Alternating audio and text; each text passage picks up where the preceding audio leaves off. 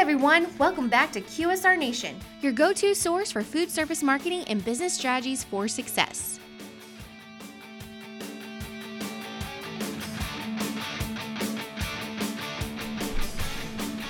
Hey everybody, welcome back to another episode of QSR Nation, and we are once again coming to you, recording from the Ameristar here in St. Charles, Missouri at our second annual Grit Summit Business Conference. Anthony and I are here, and we have another guest with us who's been on the show before, Frank Beard. Welcome back to the show. Hey guys, thanks for having me back on the show. Yeah, it was great to see you again. Great to have you here as a speaker for us as well. Having someone who has such a great and diverse background in the analytics in the industry to help us understand where we're going in the future is really, really key for our franchisees and other attendees here at the summit. Well, I'm just here for the free food, honestly. He says it as I have fries right in front of me. See, I don't have anything in front of me right now because I just ate a ton of that new pizza that you guys came out with, which needs to get to my market soon because it's really good. Well, thank you. Yeah, working on it. Yeah, you want to own a franchise or just sidetrack this whole podcast right now? No. I love that Frank picked up our number one attribute on our pizza right away. He said the crust is really good, and I know it sounds a little bit weird, but the crust is really good. The crust is top notch. It's distinctive, and that's what I like. I feel like a lot of branded food service programs are kind of, feel similar sometimes. There's always that risk. This is different. Like this pizza, the garlic on it, the way the crust is done, it's very enjoyable. I think you guys hit a home run on this one. Awesome. Glad to hear it. Glad to hear it. That's not a paid endorsement there. No, well, not yet. He'll hit us up for money later. So. Yeah. No, so one of the things that you talked about in your session today was kind of like where things can basically be going and how 2020 was basically a test run for the future of convenience industries. Yeah, I think it definitely was. So this is the concept of COVID being a dress rehearsal. It came out of an article I co-authored with Brandon Lawrence, the founder of Fuel Insight. We had just been talking all last summer about what's going on, trying to connect the dots on things, and we settled on this idea that COVID was really just a dress rehearsal. The thing is, there's been concerns raised for years about the outlook for fuel demand. The cars are burning less gas. Got to think back to what a Ford F-150 got when I was a kid. It's not that way anymore, right? Yeah. You've got electric vehicles coming in, which, you can start every day with a full charge, and, these things already have a range that's multiples of what the daily miles driven is. So there's headwinds that are coming down the pipeline here that are going to really challenge fuel demand. And COVID simulated those conditions by forcing a drop in volume on retailers. Now, a lot of folks aren't getting this message, though, because they got thrown a lifeline that is kind of, making them see it differently. They got stock-up behavior in the store, which helped offset some of the drop in inside sales, and they also got historically high fuel margins because oil crashed. None of that was due to the strength of the businesses, but rather just pure luck. It was a lucky break. And it's good it happened. It kept a lot of people in good shape, but what retailers need to ask is if they were forced to contend with those drops in volume that they had last year, and they did not have those advantages, is their business prepared to thrive or tread water? A company like Domino's was prepared. Not that they knew COVID was coming, but because they spent 10 years basically building the digital infrastructure to service a person off-premise. It's telling with convenience retailers, it spent years developing apps for retailers. All these retailers had apps that couldn't service an off-premise customer. Right. They were designed to try to convince a person to come into the store by blowing up their phone with push notifications for deals and discounts, but it couldn't serve a person who didn't want to come inside. So I think this whole scenario raises a lot of questions, and that's basically what I was just here to talk about. Yep. Well, and I think they're great things to talk about because, if you have, whether it's hybrid or electric or just better gas, combustion chamber engines giving you better fuel economy, what becomes my incentive as a consumer to stop into a convenience store now? And that's a question people need to be asking. And part of what I included in my presentation was I unpacked a report I worked on with some folks overseas, really analyzing the 10-year outlook for the industry. So if anyone wants a copy, send me a message, or it might be on the podcast description too. I'm not sure, but we'll figure that out. But this report, basically, one of the things that we settled on was there's a key strategic question facing the industry that demands an answer right now, and retailers need to shift from planning to actually providing an answer. And the question is, why will the customer of 2030 visit my roadside outlet or interact with it online? And to your point, that's really the elephant in the room here. This is an industry that really has gotten by for years, servicing the American motorist as they go from one destination to another and fueling those journeys and hitting them up on impulse and necessity when they're pumping gas for some smokes and cokes. It's a model that's worked really, really well, obviously. But if the ability of the fuel canopy to generate traffic starts to decline, then you're going to have another reason for someone to be coming to that store. And a lot of retailers right now lack a differentiator. Their product selection is based around the major CPG companies. Their customer experience may be a little outdated. They haven't had to invest in it like the department stores and the malls and the other retailers have, because fuel puts a moat around the business that makes it really disruption-proof. But there's headwinds coming toward fuel demand, and that's one of those things. This is a good time to start planning. It's not going to happen tomorrow, but it's probably going to happen at some point. So it's a good time to think about it. Yeah. Well, and like to your point, so one of the reasons why Domino's was so successful and has continued to be successful is 10 years of infrastructure. Yeah. So they were planning for the future without knowing what the future was going to bring, and you could say it was very insightful planning or good luck or whatever you want to coin it, completely bad luck with the pandemic that they benefited from. But at the end of the day, they had their structures in place, and so as you're talking, that's what I'm hearing. If I'm a prospective franchisee, or if I'm owning a convenience store right now, I'm thinking if I have great food, that can actually make me a destination. And I got double-digit margins and solid margins in food service, which I'm probably making a lot more in food service than I am in the rest of my store anyhow. Oh yeah.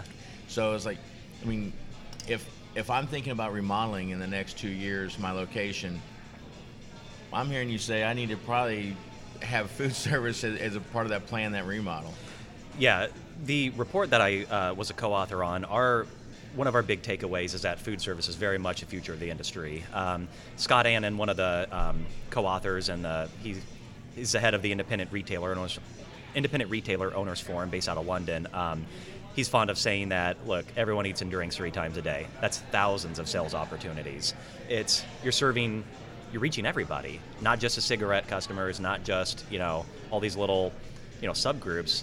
Everyone eats and drinks 3 times a day. And the thing is, I really think that the quick service restaurant industry has left a competitive gap a mile wide that retailers can just drive right through. I talked about this a little bit. It's like this industry is really unique in that you have some retailers out there creating Apple levels of brand fanaticism about their companies. Buc-ee's is the obvious example. Right. God knows I have a disturbing amount of their paraphernalia that I've acquired. But Buc-ee's is selling T-shirts to kids that say B is for Bucky, and coloring books where you help Bucky find some beaver nugs on the way to the beach. Which, by the way, if you've never had those, they are goldenly delicious. I haven't. Especially the cinnamon ones. I may have some in my pantry at the house, and I don't even live near one. We also like the family travels. Quick aside here, we also like the Beaver Buddies. They're basically their version of animal crackers, but they put some sprinkles in it or something. It's just a little extra that just makes it distinct, and my wife and I are hooked on these things. But to that point though, you got brands like Buc-ee's, brands like both Quick Trips, I would argue, brands like Sheetz and Wawa, where they're producing unbelievable levels of brand fanaticism. I have watched as Quick Trip with the K has moved further south into central Iowa and blanketed the Des Moines metro area. I've watched some of my own family members in a visit or two be converted into brand advocates. Yeah. One of them, she'll open the refrigerator and proudly show off all the products she buys from the store because she's so excited to talk about it. And I think this says something about this industry because I don't see that coming from the quick service restaurant industry. I sure as hell don't see it coming from the dollar store industry. Yeah. There are some in the quick service restaurant industry, but you take a company like Chick-fil-A. Chick-fil-A gets rewarded for doing the bare minimum because the standards are set so low by their competitors. McDonald's, doesn't matter how much I've spent over the past 35 years of my life at McDonald's. If I pull in that drive-through lane, or if I'm waiting in the drive-through lane and I get to the window at 10:30, 1 second over, they will not sell me a breakfast sandwich. They couldn't care less, and half the employees inside look like they're dead inside.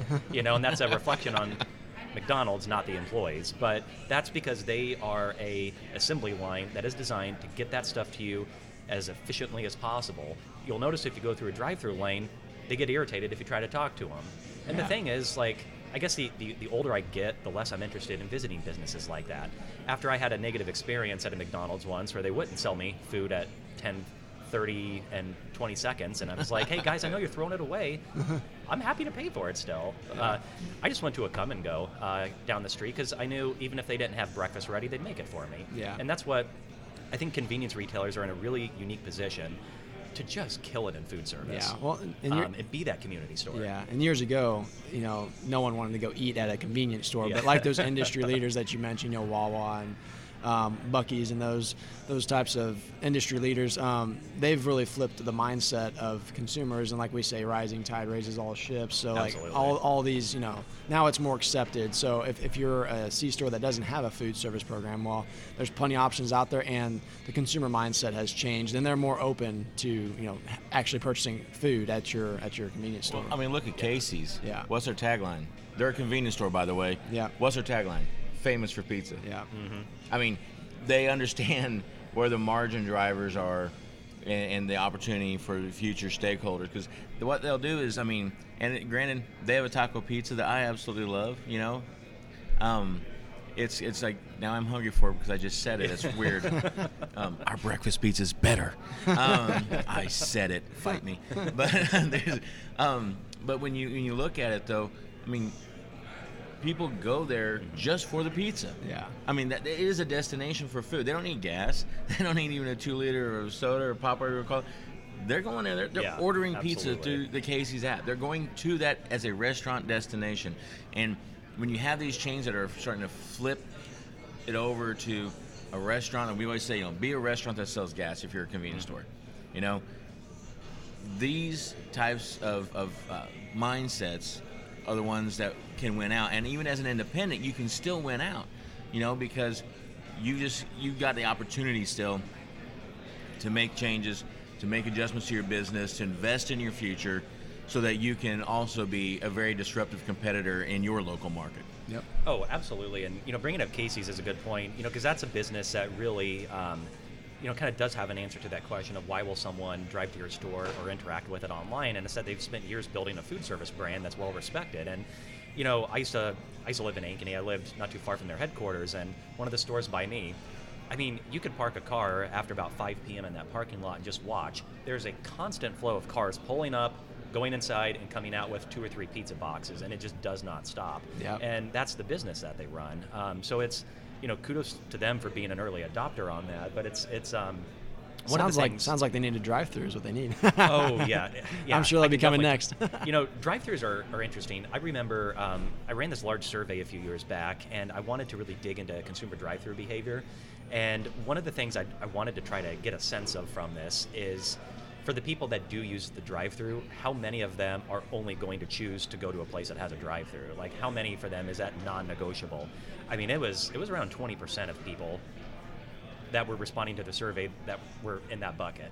And when you drill down into why, it was a lot of things, and it definitely differed by age group, but you saw especially folks over the age of 30. A lot of them wanted to drive through because they had kids in the car. Yeah. It doesn't matter if it's going to take longer. I ran an experiment a few years ago in Des Moines where I spent an entire week. Every morning I'd go and hit 3 QSRs and 3 C-stores. And I did different areas around Des Moines each day. And I timed myself for how long it took to exit the road, grab a single breakfast sandwich, and get back onto the road. So for C-stores, I walked in the store. For the QSRs, I sat through the drive-through. C-stores were about three times quicker. You're pulling up to the front door, you go and grab and leave. The drive-throughs, there were a couple quick ones, but there were a lot of slow ones. And because when's a drive-through slow? When everyone wants to get food at the same time. Yeah. I think I was at a McDonald's, it was like a 15-minute wait because they didn't have the food ready. Starbucks, of course, had 30 cars in line. One was an office mega order, so it bottlenecked it a bit. But the thing is, a lot of people are okay with that because a drive-through, in and of itself, even if it takes more time, is a certain form of convenience. And I think it's such a natural fit at C-stores. Where they struggle, if you talk to drive-through experts, is they don't always, I think, fully appreciate that there's like 5 decades of thought leadership and development behind the concept of the modern drive-through. When you look at the things like King Casey designs, or like what Starbucks has, what McDonald's has, it's not as simple as cutting a hole in the wall and now you got a drive-through. There's a whole operational conversation and planning that needs to be had. You need to think about the different zoning and how you communicate, down to, I mean, just the design of the menu board, so much. But I think if convenience stores figure that out, if you have a drive-through and a killer food service program, like, that's a good position to be in. Yeah. That's a really good position. Right. Well, absolutely. I mean, I think, you and I visited last night, and I was talking to you about a place called Sea Barn in Farmington, Missouri. Oh, yeah. And so Sea Barn, they've got a couple locations, one in Park Hills, and they got 2 over there in Farmington. And one in Park Hills and the one on the corner of Karsh Boulevard, they both have Champs in them. The one that is really unique is like is the one that's just a couple blocks away from the one off Karsh Boulevard there. It's actually built like a barn with a big overhang and everything, and you can just drive in through the overhang, tell the window what you want, and they'll go grab your Hershey bar. They'll grab your kids the Freezies. They'll get you a Pepsi, grab a pretzel stick and a jerky, whatever, bag of jerky on the way back, and you're buying it right through the car. I mean, boom, done, gone. And, my family really liked it because, especially when we had little kids, never had to get out of the car. Yeah. And also from, their mom really liked it. Our kid's mom really liked it because of the fact that, like, it was a safety net for her. Oh, because yeah, when she had absolutely. the small kids with her, I was at work and, she was running around that. She didn't have to get out of the car. She had to unbuckle kids. She didn't have to do, there's just so many things. So, I'm right there with you. I think drive-thrus at C-stores, they can kill it, and it's just a matter of getting the right proper planning and, taking the time to, to really get folks involved to make sure your flow and execution is going to go well. But I'm all for that. And it's interesting too, because one of the things that I brought up in the presentation, and I really tried to drill down on, we put in the paper that I worked on 4 different pillars of success that'll define the folks that thrive in 2030, and one of them was execution and the basics. And something I think is interesting too, just getting to that customer experience is, if the ability of the fuel canopy to generate foot traffic starts to decline, I really think the bill's going to come due for people that have ignored the customer experience and contributed to the stigma of the dirty gas station. I think that's going to be a huge issue, actually. The only reason folks get away with that is because, they're a relevant business right now because they sell a highly regulated commodity and occasionally can convert people to come in the store and buy some stuff. But if there's less people coming there and you have to convince a person to come to the store, they're not going to choose to go to a place that's dirty or sketchy or dangerous or, makes your mom or your wife or your sister feel unsafe, places like that. So, and there's a lot of great examples of folks that are figuring this out and how to do it well. I think what's been a challenge is, I think we all kind of just have an expectation of lower standards for C-store customer experience, and I've been in stores that have great food service programs, but then the bathroom will look terrible. And I'm like, why do they tolerate that? Well, maybe just because gas stations have dirty restrooms, and that's just the way it is. But then you go to folks like the Greater I-55 truck stop in Bollingsbrook, Illinois. Maybe this is an example of what happens when you have leadership in your company that are women, but the bathrooms get really nice. And I was like, we kind of need more of that. But this place is amazing. Their restroom, the women's restroom, my sister went in to take the photo, so I didn't get arrested, but she... I was wondering where that was going. Yeah, she came out and she looked at me and she goes, oh my God, this is, I think, the nicest restroom I've ever seen. Yeah. It looks like a club. Like, it looks like an actual club in there, and it is so fancy. The men's restroom was more like a lacquered wood kind of vibe, kind of an industrial look. But I just love that they did this. It's just a truck stop, but why can't a truck stop have great restrooms? Why can't a small independent store have the best restrooms in the town? I mean, a person could literally put a billboard or a sign in the front and just say, voted best restrooms in the state for 3 years. No one's going to know where that came from. No one's going to know that, the competition was just from family members. Yeah. It's a marketing ploy, and it'll get people talking, but then when they come in the store, make sure they are literally the best restrooms in the state. Yeah, and that's just, it's a differentiator, right? Yeah. And there's a million options for everybody to go to, and that's their differentiator, which is really cool. And that's one of the things that when we launched our Secret Shop program, we had people ask, because one of the questions we have on there is we have the Secret Shopper. They're there to check out, the tacos or the nachos or the chicken Or the customer service. and the customer service, but we have people say, why do you have them go to the bathroom? Key component there, like you just said, if your bathroom is dirty, what is the reflection on possibly the employee sentiment? You know, are the employees not keeping the bathroom clean so they aren't clean? I mean, that carries over, you know. I mean, there's an old term that says cleanliness is next to godliness, right? So, I mean, make sure that is one of them. I mean, you need to have good curb appeal, but you need to have clean restrooms. And I love the point you're saying, that make them the best in town, because that way families feel comfortable too if they want to stop in, if they have to take their kid in or whatever, especially in, you know, today's world where everybody, you know, is hypersensitive now to, you know, germs and cleanliness. It's so important because all of that transpires, if maybe not consciously but subconsciously, to a consumer when they're choosing to eat there. Yeah, the restrooms are, I mean, it's a litmus test for the entire store. If Yep. the restrooms are bad, it's a sign that there's problems elsewhere. Yep. And, you know, this is just my kind of a pet peeve I have, but I really think the mistake a lot of people make is when they're designing their stores, from the perspective of a restroom, they're just buying the wrong stuff. I mean, it's not that they need to spend more money on it. In some cases, that's definitely the case, but sometimes they're just buying the wrong things. You know, they're not working with a good designer who knows how to pay attention to the aesthetics of it or knows how to make it feel like it has some heart and soul. I mean, you've got companies in this industry that are almost 100 years old. Yep. You know, why aren't there old black and white photos of the old stores? Why aren't there old logos, you know, that are, you know, kind of redesigned into neon lights? Like, why? But you go in the restrooms and they kind of do the equivalent of like the beige desktop tower, and they're doing that vibe for the restrooms. You know, it's industrial, it looks old, outdated when it's already built. Right. They put ugly sinks in there, ugly tile. They're just buying the wrong things. And why, for the life of me, I don't understand people continue to put these flimsy dividers around the toilets where you can see people through the cracks in the divider. Yeah. Nobody likes that. Yeah. I mean, some of these single store guys, I mean, they probably got a friend they can get to help with drywall if they get them a 6-pack of beer. You know, it's like, Yeah. there's ways around this. There's solutions here. Yeah. But Just change. It's a matter of changing the mindset, right? You know, they're just used to those ways, but. But restrooms, it's one of those things we all love to talk about, and it's amazing that more people don't put attention into it. But there's some folks that are really getting this right. If you're ever out in Bend, Oregon, buddy Kent Couch has a store in East Bend that always has the best restrooms. I mean, he made that a priority years ago. They're constantly renovated. I was at a conference once actually showing a photo of his restrooms in my presentation. He happened to be at it and came up to me afterward and he goes, I've actually redone them again. That's awesome. But when you go to a store like that, I mean, you'll tell everybody Yeah. about those restrooms. Yeah. Well, I mean, that is a great tag, is clean restrooms. Yeah. You know, great food, great service, clean restrooms. Yeah, I'll eat there. Chances are I'm pulling over there. I'll tell you something funny. I saw this picture online, but you all know how Buc-ee's does the crazy billboards. There was a truck stop that had done a billboard about stopping a few miles, we got clean restrooms. Someone took a photo of this. Buc-ee's had, I think, purchased a billboard right above it, put a sign that said, you can hold it 20 miles. That's awesome. I love that. That's awesome.